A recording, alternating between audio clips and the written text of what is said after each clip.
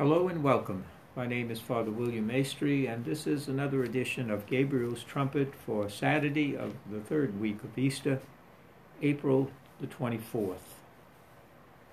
And our reading this morning is a continuation again of Acts of the Apostles, chapter 9, verses 31 through 42. Acts chapter 9, verses 31 through 42. And in this particular passage, we encounter an incredibly dramatic scene that has a great deal of implications for our own spiritual journey with the Lord in the Holy Spirit.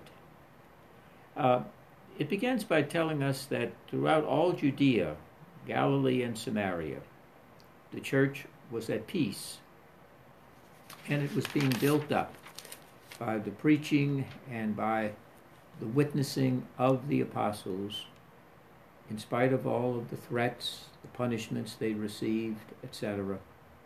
That did not deter them, but they received the consolation of the Holy Spirit. And Peter is making numerous journeys and visits, doing the various rounds and so on. And there's a man living in Lydda, and there's a lot of holy people of God in Lydda. And the man's name is Aeneas. He's a paralytic who had been bedridden for 8 years. And Peter says to him, Aeneas, Jesus Christ cures you. Get up and make your bed. He did that, and he was cured. But here's the really dramatic part. Peter makes his way to Joppa, and there is a certain woman there. Her name is Tabitha. In the Greek, it's Dorcas, meaning gazelle. She must have been graceful, and she was very fleet of foot. And her life was marked by constant good deeds and acts of charity. And she falls ill and she dies. And they washed her body and laid it out in an upstairs room for visitation and for viewing as a sign of respect, which is what we do today, visitation of the body. And Lydda was near Joppa, and the disciples heard about that Peter was there, and two men come to him and say, please come over to us without delay. So Peter gets up and goes, and upon his arrival, they take him upstairs to the room where Tabitha is laid out for viewing, and all the widows came to him in tears and showed him the various garments that Tabitha had made when she was with them. Now, Peter first made everyone go outside, then he knelt down and prayed. Now, why did he send all the people outside and pray? But before he prayed even. Because Peter wanted to get rid of, people to leave who were naysayers. People who were there for simply either curiosity or what Peter was about to do and take place. They would immediately say it couldn't happen. It had to fail. It wasn't going to work. And Peter had to cleanse the room of the spirits that are always opposed to what Almighty God can do. And that's an important thing for us to consider. Are we around people who, no matter what we want to do, spiritual or natural, they always are naysayers. They are the but people. You propose something, you say you're going to do something, you want to hand something over to the Lord, or you want to accomplish a task or a goal in your everyday natural life. And they always have a reason for why it will fail and why it won't work. They walk around with the perpetual cloud over their head like you see in the cartoon strip. It's always cloudy, raining, lightning, and thunder. And so, and they perpetually walk around that way. And they're really naysayers. They're always the but people. Yes, but. Which usually means no. Never, you can't, you won't. And those people often suppress the Holy Spirit because it requires our cooperation. And they really keep us in a state of perpetual gloom and doom. And so Peter says, no, we can't have that here. We have to cleanse that. We have to get rid of the naysaying spirits out of here. Because God will do something. God is going to do something. But we have to surrender in faith and trust. We have to really believe from the heart that Almighty God, in God, all things are possible. And so he puts them out of the room. Gets everyone to go outside. Then turning to the dead body, Peter says, Tabitha, stand up. Simple words. 3 words. Tabitha, stand up. That's the dead body. With that, Tabitha stands up, opens her eyes. She looks at Peter, and she gets up. He gave her his hand and helped her to her feet. The next thing he did was to call in those who were believers and the widows to show them that she was alive. He calls in the believers.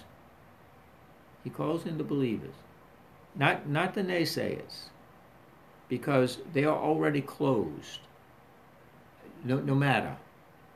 It's some trick. She wasn't really dead. She had just fainted. She was having a spell. Something like that. There was never going to be the recognition that the Holy Spirit, the Lord and the giver of life, that the Spirit was at work there. And so we really have to cleanse ourselves of those who want to diminish or even to take away our faith and our trust in what God can do. As the old spiritual song, it is no secret what God can do. What he's done for others, he'll do for you. With arms wide open, he'll pardon you. It is no secret what God can do. We can't keep it a secret of what God can do. If we have the faith the size of a mustard seed, Jesus said, and you say to that tree, be uprooted and go plant yourself over there, it will. The size of a mustard seed, it's about the size of the head of a pin.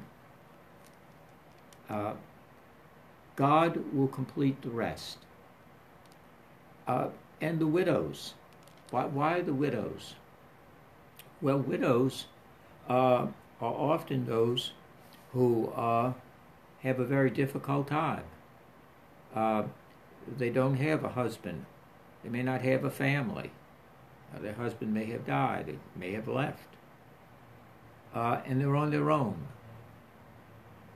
But what Peter is saying by the believers and the widows is that we are never alone. We never go through each day by ourselves. We don't go through the storms and the thunder and the lightning, and we don't get the sunshine and the beautiful weather in our life if it's not God present. God among us and God with us and God within us through the indwelling Holy Spirit. This became known all over Joppa, and because of it, many came to believe in the Lord. Many came to believe in the Lord. Peter knew, get rid of the naysayers, bring in the believers, Surround yourself with a community of faith, your church community, your parish community, your place of worship community. Those friends who are going to bring you closer to the Lord, not those who are going to demean, ridicule, deny. We know how difficult it is in the natural order of things to work with people for whom something has already failed before it's even been tried. The very idea is dismissed. We know how frustrating and dispiriting that is. It's like, oh God, well, nothing can be done. And so we become paralyzed in negativity, terminal negativity. There are the people who say, but yes, not but yes. Yes, we believe. Yes, we trust. Yes, we can do it. Yes, we can go forward. Think of how many things in your life you have accomplished and has been given to you by Almighty God because you didn't listen to the naysayers, to those who are, as we used to say once upon a time, the wet blankets. They're always throwing water on any zeal, any spirit, any fire of zest that you may have, because that's how they live. And to see someone who is excited and enthusiastic and on fire, especially in the Holy Spirit, they do their best to be asbestos. They want to put it out, smother it.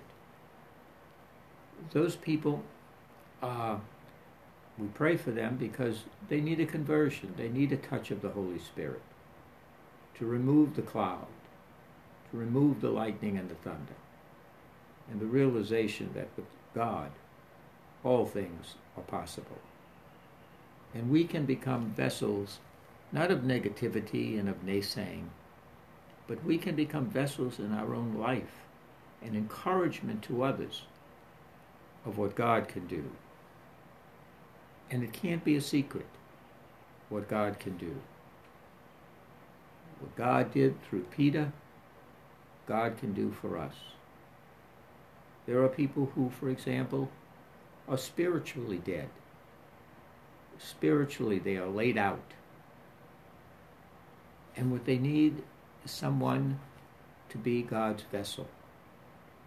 And each and every one of us, through our baptism, we have that power in the Holy Spirit to raise the dead. You say, my goodness, that's impossible. And there we go again. It's impossible. No.